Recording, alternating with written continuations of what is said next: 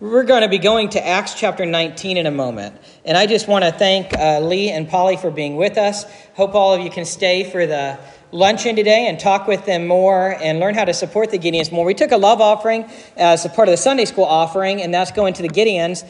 And we got about $160. If you want to donate to them and you haven't got a chance, you can always donate through the offering boxes or the general offering that way, and we'll just mark it for Gideons, or see me, or right after the service, and we'll get it to them as well. I want to mention a few other things before we dive into the sermon, and they both relate. In my first year here, we focused heavily on evangelism. And we need to always focus on the gospel and focus on evangelism. We still have these boxes up here on the right under the prayer altars, which is prayers for salvation. And we have people put in names of loved ones or friends, coworkers, colleagues, hopefully they're still loved, who don't know Jesus as Lord and Savior. And we want to pray for them. We continue to pray for them. You know that angels in heaven rejoice over one sinner who repents? Heaven worships when people are saved. We have a major election coming up in a week and 2 days. I don't know if you've heard about it. November 8th. Now, elections are important. Definitely vote. But what's most important is that people need the Lord. People need to know Jesus as Lord and Savior. And I really hope and pray that we are praying for our lost family members and friends, praying that they're saved. And then I really hope and pray that we are ready and willing, looking for opportunities, praying over our breath, praying under our breath, even as we talk to people. Oh Lord, give me an opportunity to talk about the gospel. Give me an opportunity to share Christ. Give me an opportunity to share Jesus. I know sometimes we expect the opportunity to come as a dove flying down saying, talk about Jesus, and it doesn't always work that way. Start talking about Jesus and see how receptive they are. If they aren't receptive, quit it. You're pushing too hard. Don't want to do that. If they are, keep talking about Jesus. Sometimes we're discouraged because we think if we talk about Jesus, we're a failure if it doesn't end with them praying the sinner's prayer. Well, first of all, the sinner's prayer is not in the Bible. It was invented in the 1800s. Nothing wrong with praying a response to the gospel, but somebody's saved in their heart, not by saying magical words. It's not an incantation. Second of all, sometimes people are planting seeds, and God brings somebody else along to water them. Sometimes we're planting the seeds and that's it. Sometimes we're watering the seeds that somebody else planted. Sometimes we are the ones who get to experience, after the seeds have been planted and the seeds have been watered, we get to experience them come to know Jesus as Lord and Savior. And we just need to have God's space in our conversations with people. We need to have spiritual conversations. Don't focus always on getting to the end, getting to them receiving Jesus as Lord and Savior. Obviously, that's what we want. But focus on having a spiritual conversation. Spiritual about Jesus, not about yoga or things like that. Spiritual about Jesus. Focus on having Jesus-centered conversations with people. Be ready to be used of God. That is the ultimate need of our society. That is the ultimate need of Bethel Friends. As we think about the church and the church health, we have to think about, are the lost getting saved? Are the saved being discipled? Or are the discipled changing the world? And I ultimately believe the church is a mission. That is, the Great Commission, which is Bethel Friends' mission statement. Go into all the world and make disciples of all the nations, baptizing them in the name of the Father, the Son, and the Holy Spirit. And Jesus says he'll be with us always, even to the end of the age. We're called to be a mission. Acts 1:8, you will receive power and the Holy Spirit comes upon you. And Jesus says, you will be my witnesses. Oftentimes, we want the power of the Holy Spirit for ourselves, not to go share the gospel. If you want to experience the power of the Holy Spirit, step outside of your comfort zone and share the gospel. That could be giving Bibles out like the Gideons do. It could be praying with somebody else. It could be talking about totally gospel-centered conversations. But that's when we experience the power of the Holy Spirit. When we step outside of our comfort zone, we trust him to be witnesses to other people. And I have to apologize because I think the last couple of years I haven't focused enough on evangelism. And that's going to change. I know I did in my first year or two here. And I don't like being the bad guy. but I don't think we've done a good job. And one chief job of a leader is to show reality. What is reality? The reality is across the United States of America, we have not done well with evangelism. We've lost a whole generation. The millennials, which are not in their 20s anymore, they're around 40, 7% claim to know Jesus as Lord and Savior. What's that mean for the next generation? Dr. Tom Crawford, the executive director of Evangelical Friends Eastern Region, said it's going down to 4%. 96% of them die without Jesus and are living without Jesus today. And God wants to use you and me as his instruments to share the gospel. But we'd rather talk about the football game or Halloween, which we're going to get to in a minute. And I'll have to be honest, oftentimes I like talking about football games too. So do both.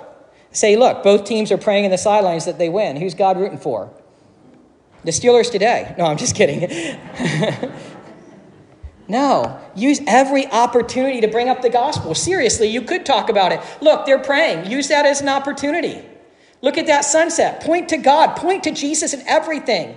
And start by praying for the lost to be saved. And that's why I wanted to spotlight those boxes. Somebody rightfully brought up to me, I haven't spotlighted them. And if you have lost family members or friends, put their names in there. Because, oftentimes through the week, I haven't done it recently, but I will be again. As I walk through the sanctuary, I pray over those boxes. And I hope that even if you're at home, you can say, Lord, you know who's in the boxes at church. We want to pray collectively that they are saved. That's first and foremost is that we're praying. Secondly, and this is going to tie into the message, today's Reformation Sunday. That means that we celebrate that on October 31st, Martin Luther nailed the 95 Theses to the doors in the castle at Wittenberg, which I believe is pronounced Wittenberg in German. The 95 Theses, and that just shook the world. And the 500th anniversary was 2017. He did that in 1517, and we're going to close the service later on in a few hours with "A Mighty Fortress is Our God," a great Lutheran hymn. And I'm so grateful, and I hope you are too, that Martin Luther, God used him to bring on that Reformation. And that moves into spiritual warfare, which we're going to get into in Acts 19. I totally believe the church is under attack. The church has always been under attack. The devil is on the prowl. Peter writes he's a roaring lion seeking those he can devour. I had a professor of worship in seminary at Asbury Theological Seminary who said he thought Martin Luther was, so bold. It was like he was standing in a river saying, you're going to turn around because I'm not moving, and he changed the course of history, and God used him for that. And I'm sure there was a lot of spiritual warfare going against him. And I believe the spiritual warfare is going against the church today too. It relates to what I just talked about with the gospel. Angels in heaven rejoice over one sinner repents. That means the devil doesn't want people to be saved. And I think one of the worst things that we do is we deny the spiritual realm. The first Christian college that I attended was Indiana Wesleyan University. It took 3 colleges for me to finally graduate. That was the second college, the first Christian college, following a community college. And one of the classes I enrolled at was Old Testament survey. And I loved that class. Professor Coulter was the professor, and he was the teacher of Old Testament, but he was also a pastor. And I know some of you have probably heard this story once or twice, but it's worth repeating again because it applies to what we're going to get into today. One day, I don't know how it related or if he got off subject, but he talked about one certain day when a mother from his congregation called him and said, Pastor, can you come over? Something happened at my house last night and we really need your help. And so he started making his way to her house, and on his way, he stopped and picked up an elder from his church, which is obviously very wise when you hear what happened. And the elder used to be a pastor as well, so he had pastoral experience, a called elder. And they go over and they see this woman and her son, who's about 17 years old, a teenage son there. And he says, what happened? And the 17-year-old said, well, my mom works nights, and last night she wasn't home.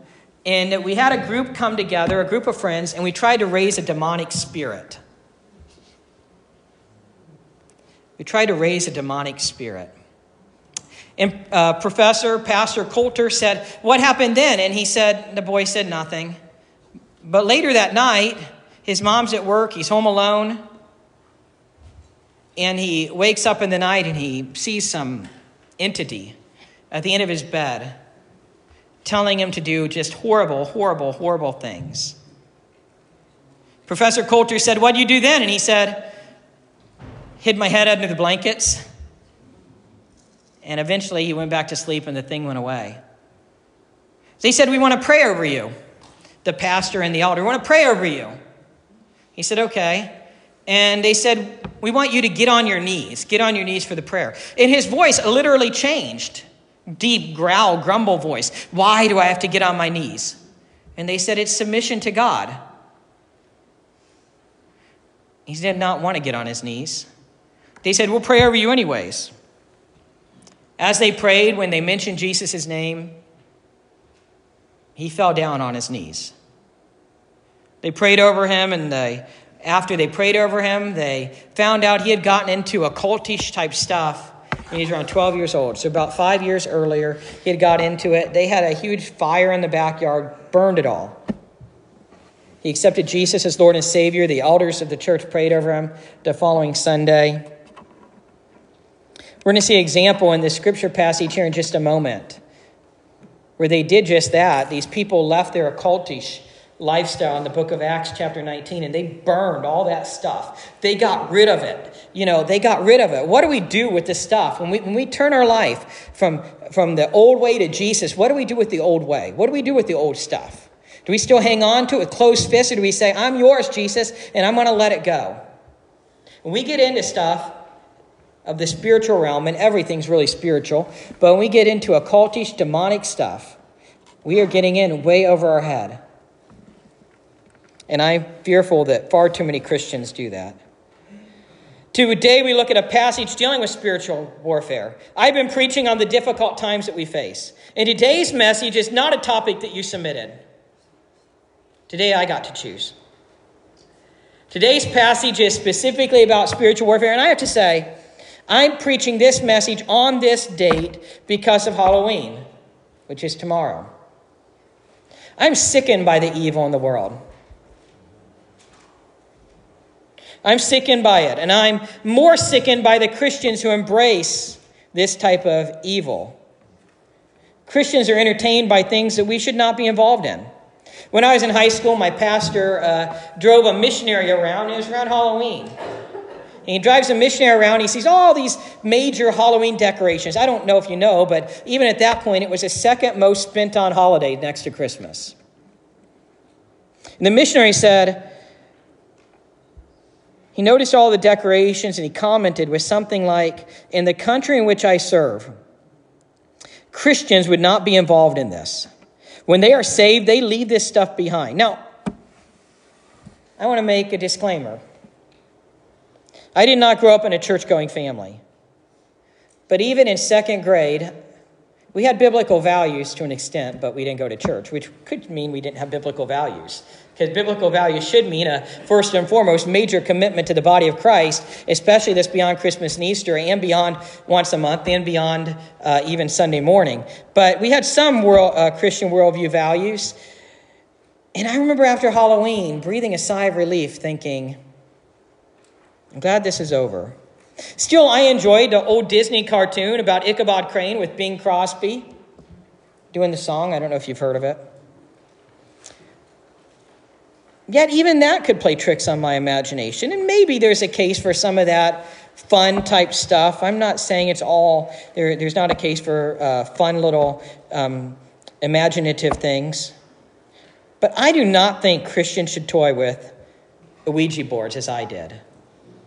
I do not think Christians should toy with the Ouija boards as I did. We are getting in over our head. I do not think we should watch Dracula movies as I did as a child. I think since we thought it was okay because it was in black and white. I think that made it more scary.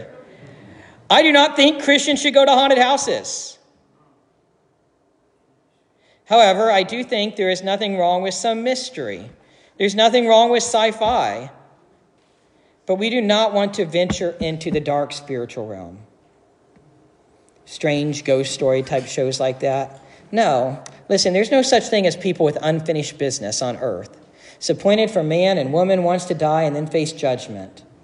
When we get into that stuff, it is demonic. And it's evil. Somebody called in to Dr. Adelnick on Open Line on Moody Radio yesterday about people who try to communicate with the dead. Psychics. I like what Dr. Michael Van Lanningham, who used to be on the Moody Radio as well, once said, that his brother called a psychic line once, and the psychic said, "Hi, what's your name? Can I have your name?" And he said, "I don't know, you tell me." You're the psychic. It seems like most of it is fake and a sham, and then others are just totally, completely demonic. We do not want to get into that stuff. Again, I'm not trying to say that there's not a case for fantasy, such as the Lord of the Rings series or the Chronicles of Narnia, and maybe even Harry Potter. This is not an endorsement of it. It's just neutral. I don't know. It could depend upon you.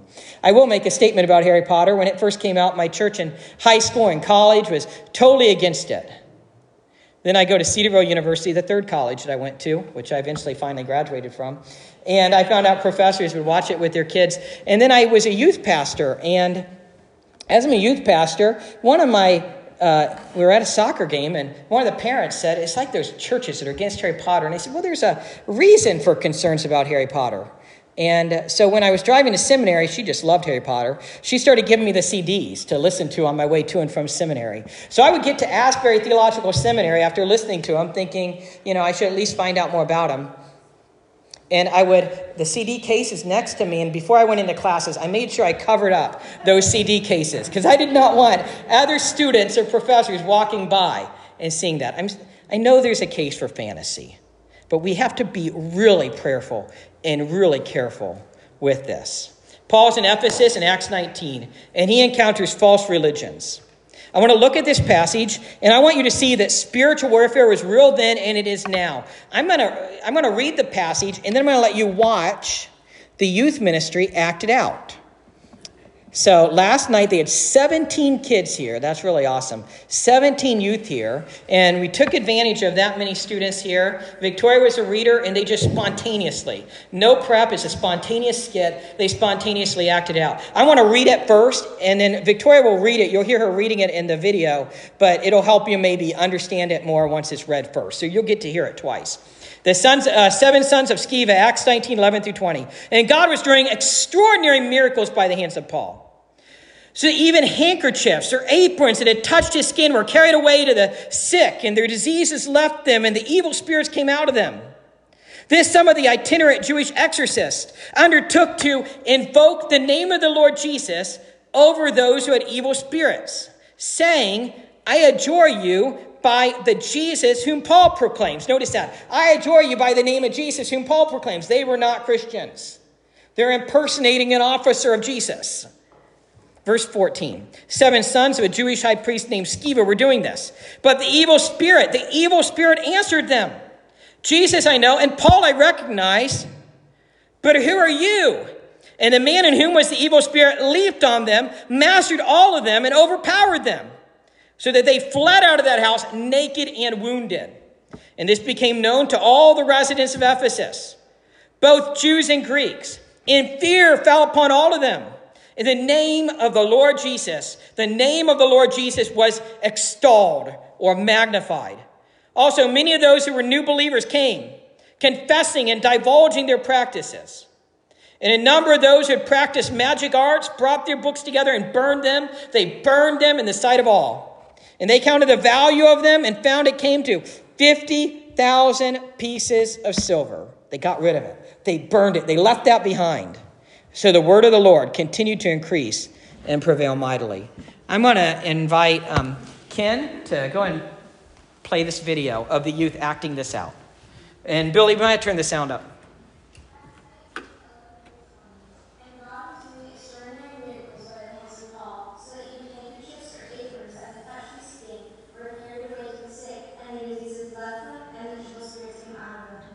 Then some of the itinerant Jewish exorcists undertook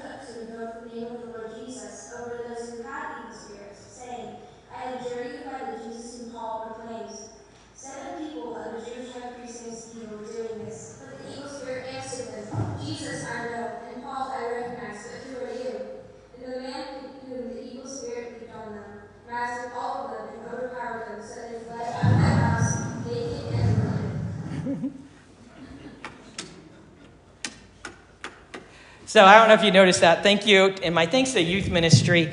I used a book once working with children's ministry called Spontaneous Melodramas. You just read it and have them spontaneously acted out. And that's really what we did. So on my side, I should have said this before, were the 7 impersonators, the 7 sons of this Jewish high priest. And on this side were the people possessed. And they overpowered them. The people possessed, and we're going to look at this more as we go through this message, the people possessed overpowered the impersonators because they really didn't have Jesus. There's an extra lesson there. You don't want to go anywhere without Jesus. Much less encounter the spiritual realm, the demonic realm, and try to cast out demons without Jesus. So I want to look at what led up to the spiritual warfare event. Notice verse 11. Keep the text in front of you if you would. Verse 11, the passage talks about all that has been going on. Many people have been healed, and Paul has done miraculous things. Or should I say the Lord has been doing miraculous things through the Apostle Paul. Verse 12 tells us how far things have gotten. They take handkerchiefs and aprons from Paul, and they touch other people. When these handkerchiefs and aprons touch other people, they are healed. Also, the evil spirits would leave the person. So this verse recognizes that this had to do with physical healing as well as demonic possession. The demonic possession is gone, and the physical healing happens as well. Before we move on, understand that this is not a type of witchcraft, not at this point. This is God working through the Apostle Paul and God doing other miracles through the handkerchiefs and aprons and things of that nature. There are 2 other occasions in the scriptures where something like this occurred. One is Peter in Acts 5:15. Acts 5:15, even Peter's shadow would pass before people and things would happen. They'd be healed. And then also in Luke 8:44. In Luke 8:44, when a woman with an issue of blood came and just touched the edge of Jesus' cloak, and she was healed. It wasn't the cloak, it wasn't the apron, it wasn't the handkerchief. It was the Holy Spirit. It was God working in those things. All of these incidences bring glory to God and not to man. It's all about God. It's all about Jesus. Later in the Bible, in 1 Corinthians 14, it says, the spirit of the prophets is subject to the prophets. Any spiritual gifts, anything like that, any ministry must point to Jesus. It's not supposed to be about us. It must be about Jesus. So all of these incidences bring glory to God, and we'll see that as the narrative goes on. By the way, one thought I have to say is I think that Luke must have had some fun writing up this narrative.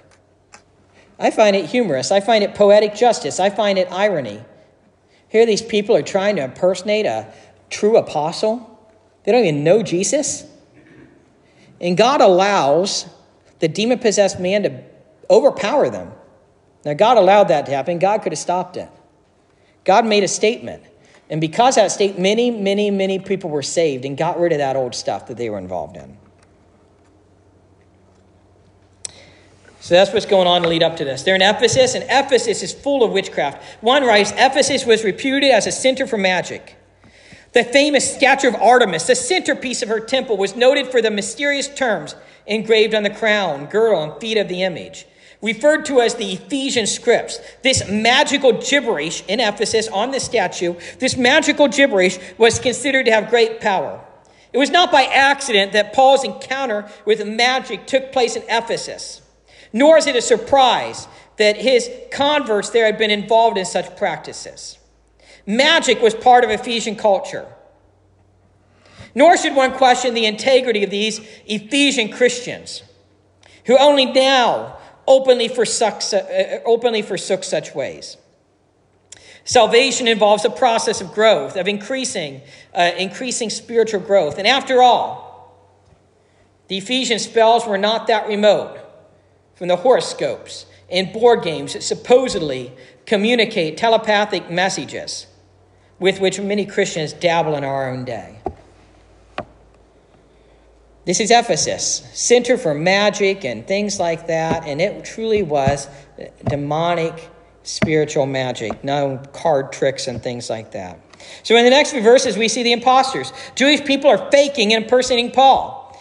From readings, I know that it was common back then to have exorcists who went around trying to make a name and money for themselves. They were shams, they were fakes. In this case, is no different. These people were fakes. They were imposters. They were not real. It's a big deal to fake who you are, right? My dad was a police officer before I was born. He still had the uniform in the closet. When I was a real little kid, my brother and I would try to get him to put on the uniform. And he said, no, you can't do that. You cannot impersonate an officer of the law. That's a big deal. Well, if it's a big deal to impersonate a police officer and an officer of the law, it's a bigger deal to impersonate an apostle called by Jesus. And one could even go even further and say it's a big deal to impersonate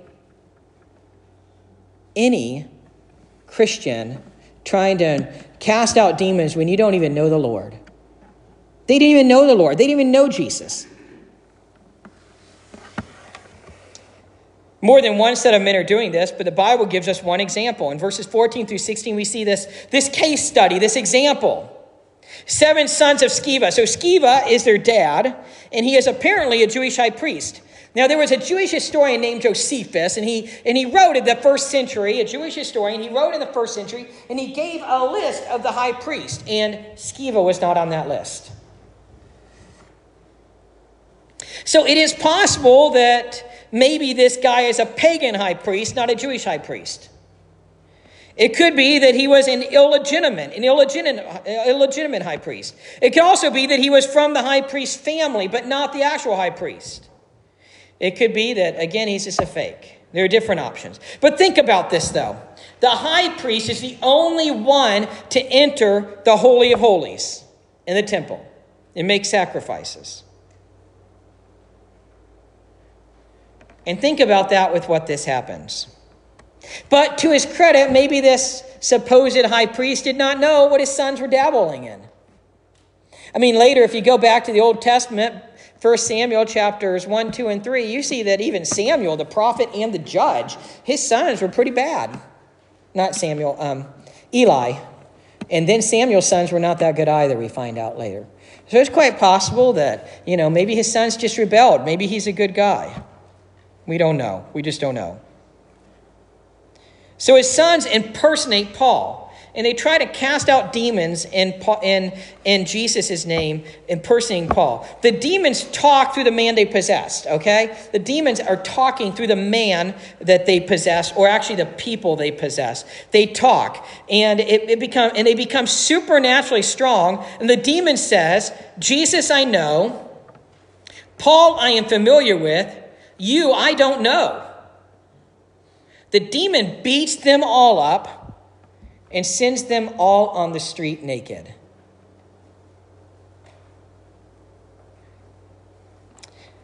Now, the translation might have missed something. The Bible says that the demon beat them all up, which is all 7 sons. However, it could also be translated 2. So sometimes numbers are hard to translate. It could be 2, not 7.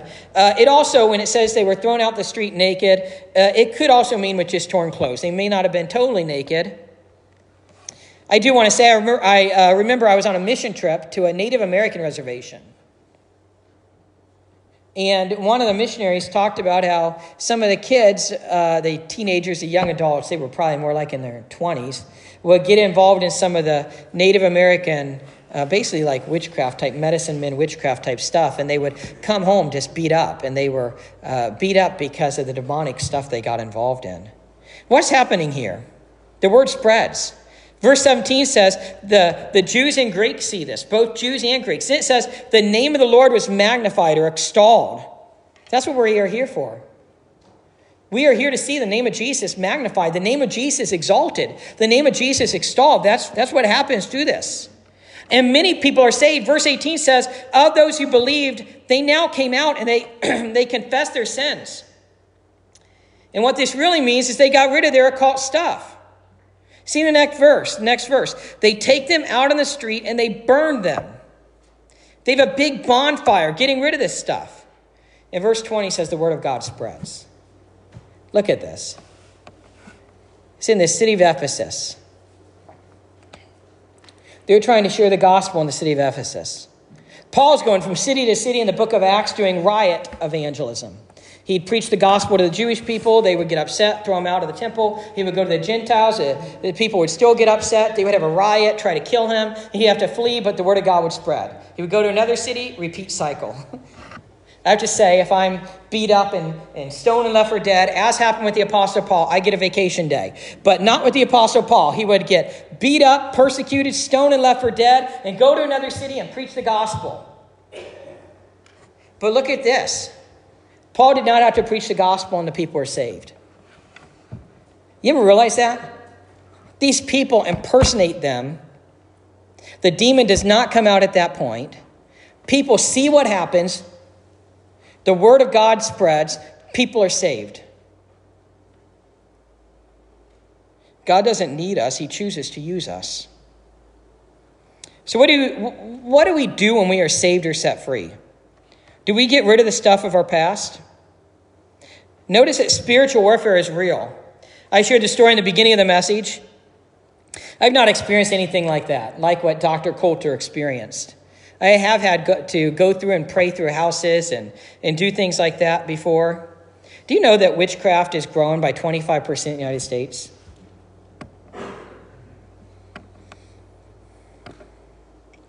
We do not want to get in this stuff. They love Halloween. They love to do things on Halloween. It is a sacred holiday. I'm not saying there's anything wrong with trick-or-treating. My kids will probably go out tomorrow night. It was supposed to rain. I told Mercedes last night I could just go buy some bags of candy and I'll take my 10%. Of course, that's tax. I'm trying to, and then I'll take another 10% for capital gains tax and, so on. And then another 10% for tithe. But she said, no, we're bringing an umbrella. It's supposed to rain. I'm not saying that is wrong. We got to beware. We got to beware of the costumes. We got to beware of what we get into. We got to beware. Ephesians 6:12, for our struggle is not against flesh and blood, but against the rulers, against the authorities, against the powers of this dark world, and against the spiritual force of evil in the heavenly realms. There's a spiritual world that is alive and active. The devil will bring Christians down any way he can. Some of it's through getting into Ouija boards and occultish things and demonic stuff and witchcraft and things like that. Or maybe it starts innocently. We're just going to go to some graveyards on Halloween night and see what happens. And that's not that that's innocent. Maybe it starts with things like haunted houses and things like that. But it escalates like a drug. Maybe for other things, people, maybe for others of you, the devil gets you with pornography and lust. When we're saved, we got to get rid of what we get involved in that's of the devil, that's of the world, that's of sin. We got to get rid of it. We don't go back to it. These people in Ephesus, they had a huge bonfire getting rid of it. And I know I focused for most of this sermon getting rid of the occultish or demonic or spiritual stuff like that. Maybe for some of us, it's getting rid of pornographic videos or bad letters or other things that we shouldn't have. We get rid of those things. Jesus saved us from this stuff. And when Jesus saves us, we are set free. When Jesus saves us, why would we want to go back to it? Why would we want to go back to this stuff that Jesus saves us from? One writes, 2 lessons emerge from the story. For one, Christianity has nothing to do with magic. The name of Jesus is no magical incantation. The name of Jesus is no magical incantation. That's what's going on here. They're using the name of Jesus as a magical incantation. That might be similar to a football player putting Philippians 4:13 in his little eye makeup, whatever that's called, just thinking that that's going to make him play football better. That's not what Philippians 4:13 is about. You can look it up later. It says, I can do all things through Christ Jesus who strengthens me. Yeah, make a touchdown. That's not what that's about. Read it in context. That would be using the name of Jesus, using God's word like magic. The name of Jesus is no magical incantation. The power of Jesus drives out the demonic, and his spirit only works through those who, like Paul, confess him and are committed to him. Second, the demon did confess the power of Jesus over him. Look at that. Notice it. He says, Jesus, I know. The demon speaking to the man says, I know Jesus, but you're not of Jesus. He beats him up, throws him on the street with torn clothes or naked. Compare James 2:19. James 2:19. Even the demons believe in God and shudder. It's not enough to just believe in God. We got to bow our knees to Jesus and make him Lord and Savior of our life. Amen. Many who are easy believism. The people of Ephesus recognized this, and they extolled the powerful name of Jesus as a result. What was true of them is still true. In the name of Jesus is all the power needed to drive out the demonic forces in every age. One other lesson here. I've already kind of inferred about it. It's making Jesus Lord of our life. We do not want to go and pray over people who maybe are dealing with spiritual warfare or even dealing with sin if we do not have a vibrant relationship with Jesus. Doesn't mean you're perfect. None of us are perfect. But it means we have an active relationship with Jesus. We're active in our church family. We are active in the spiritual disciplines.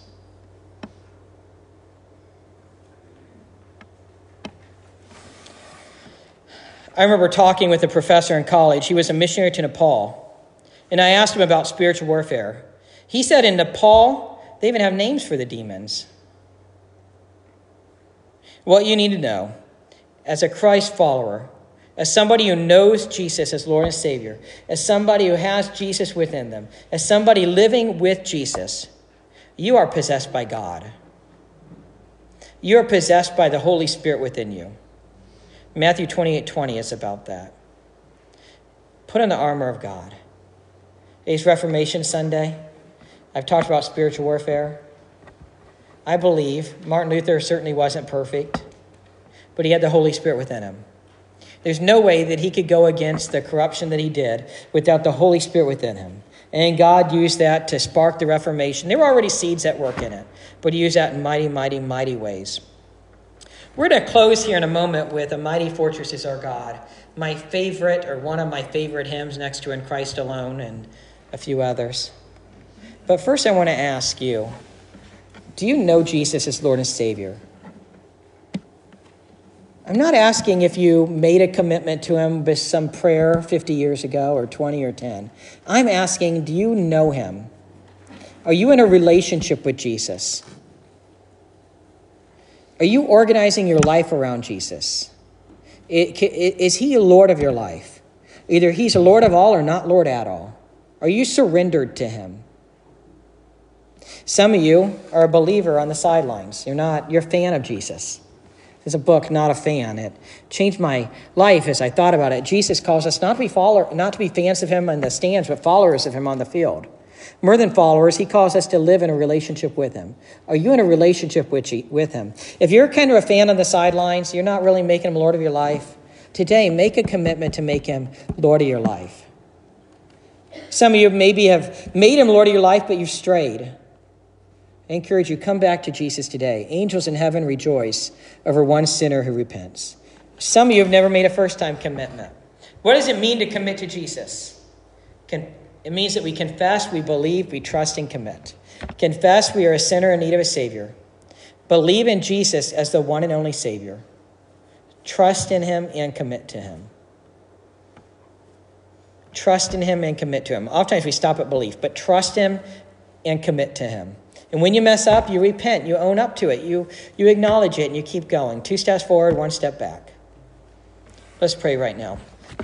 Dear Heavenly Father, I thank you so much for the cross. I thank you so much for the gospel. I thank you so much that we really do not need to have fear as Christians. We have the Holy Spirit within us. We have the Holy Spirit within us. But also at the same time, we don't want to go back to the things that you've saved us from, that you've set us free. You've set us free, and when we are set free, we are free indeed, free to live for you. Free to live for you, Lord. Lord God, we face struggles and things like that in this life. Help us persevering in the faith. There's a spiritual realm, living and active. Ephesians 6:10 through 12 shows, and the word of God shows. We wrestle not with flesh and blood, but with the spiritual force of evil in the heavenly realms. Lord, help us to put on your armor. The belt of truth. Truth is from your word. The breastplate of righteousness. We have Christ's righteousness within us. The helmet of salvation. Oh, Lord God, thank you for the salvation you freely bestow upon us. Restore to us the joy of your salvation. There are feet planted firmly with the gospel of peace, the sword of the Spirit within us. Oh, Lord, help us to walk with you, live with you. And if there's anybody here who needs to rededicate their life to you, they've strayed, may today be the day they come back to you. Some here may be believers, but they're not really committed to you. Same thing. May they make you Lord of their life today. Some, I'm sure, really don't know you. May today be the day they confess, believe, trust, commit. Confess they are a sinner in need of a Savior. Believe in you as the one and only Savior. Trust in you and commit to you. And may they respond in a simple prayer like this. The prayer doesn't save, it's what they're saying. It's their heart. Lord Jesus, I confess I've sinned and missed your perfect standard. I believe in you, Jesus, that you died on the cross for my sins and rose again. Today, Lord, I am trusting in you as Lord and Savior. Today, Lord, I'm committing my life to you. Please come into my life and help me live for you. And we know that you do. In Jesus' name, amen. If God has laid anything on your heart during this closing song, the altars are open. Come forward and pray. And we have people, Elda and Rachel and Tim and others would be glad to pray with you about anything that's on your heart. And right after the service, you're all welcome to join us at lunch. And Bill's going to close. When he closes the service in prayer, he's going to pray for the meal.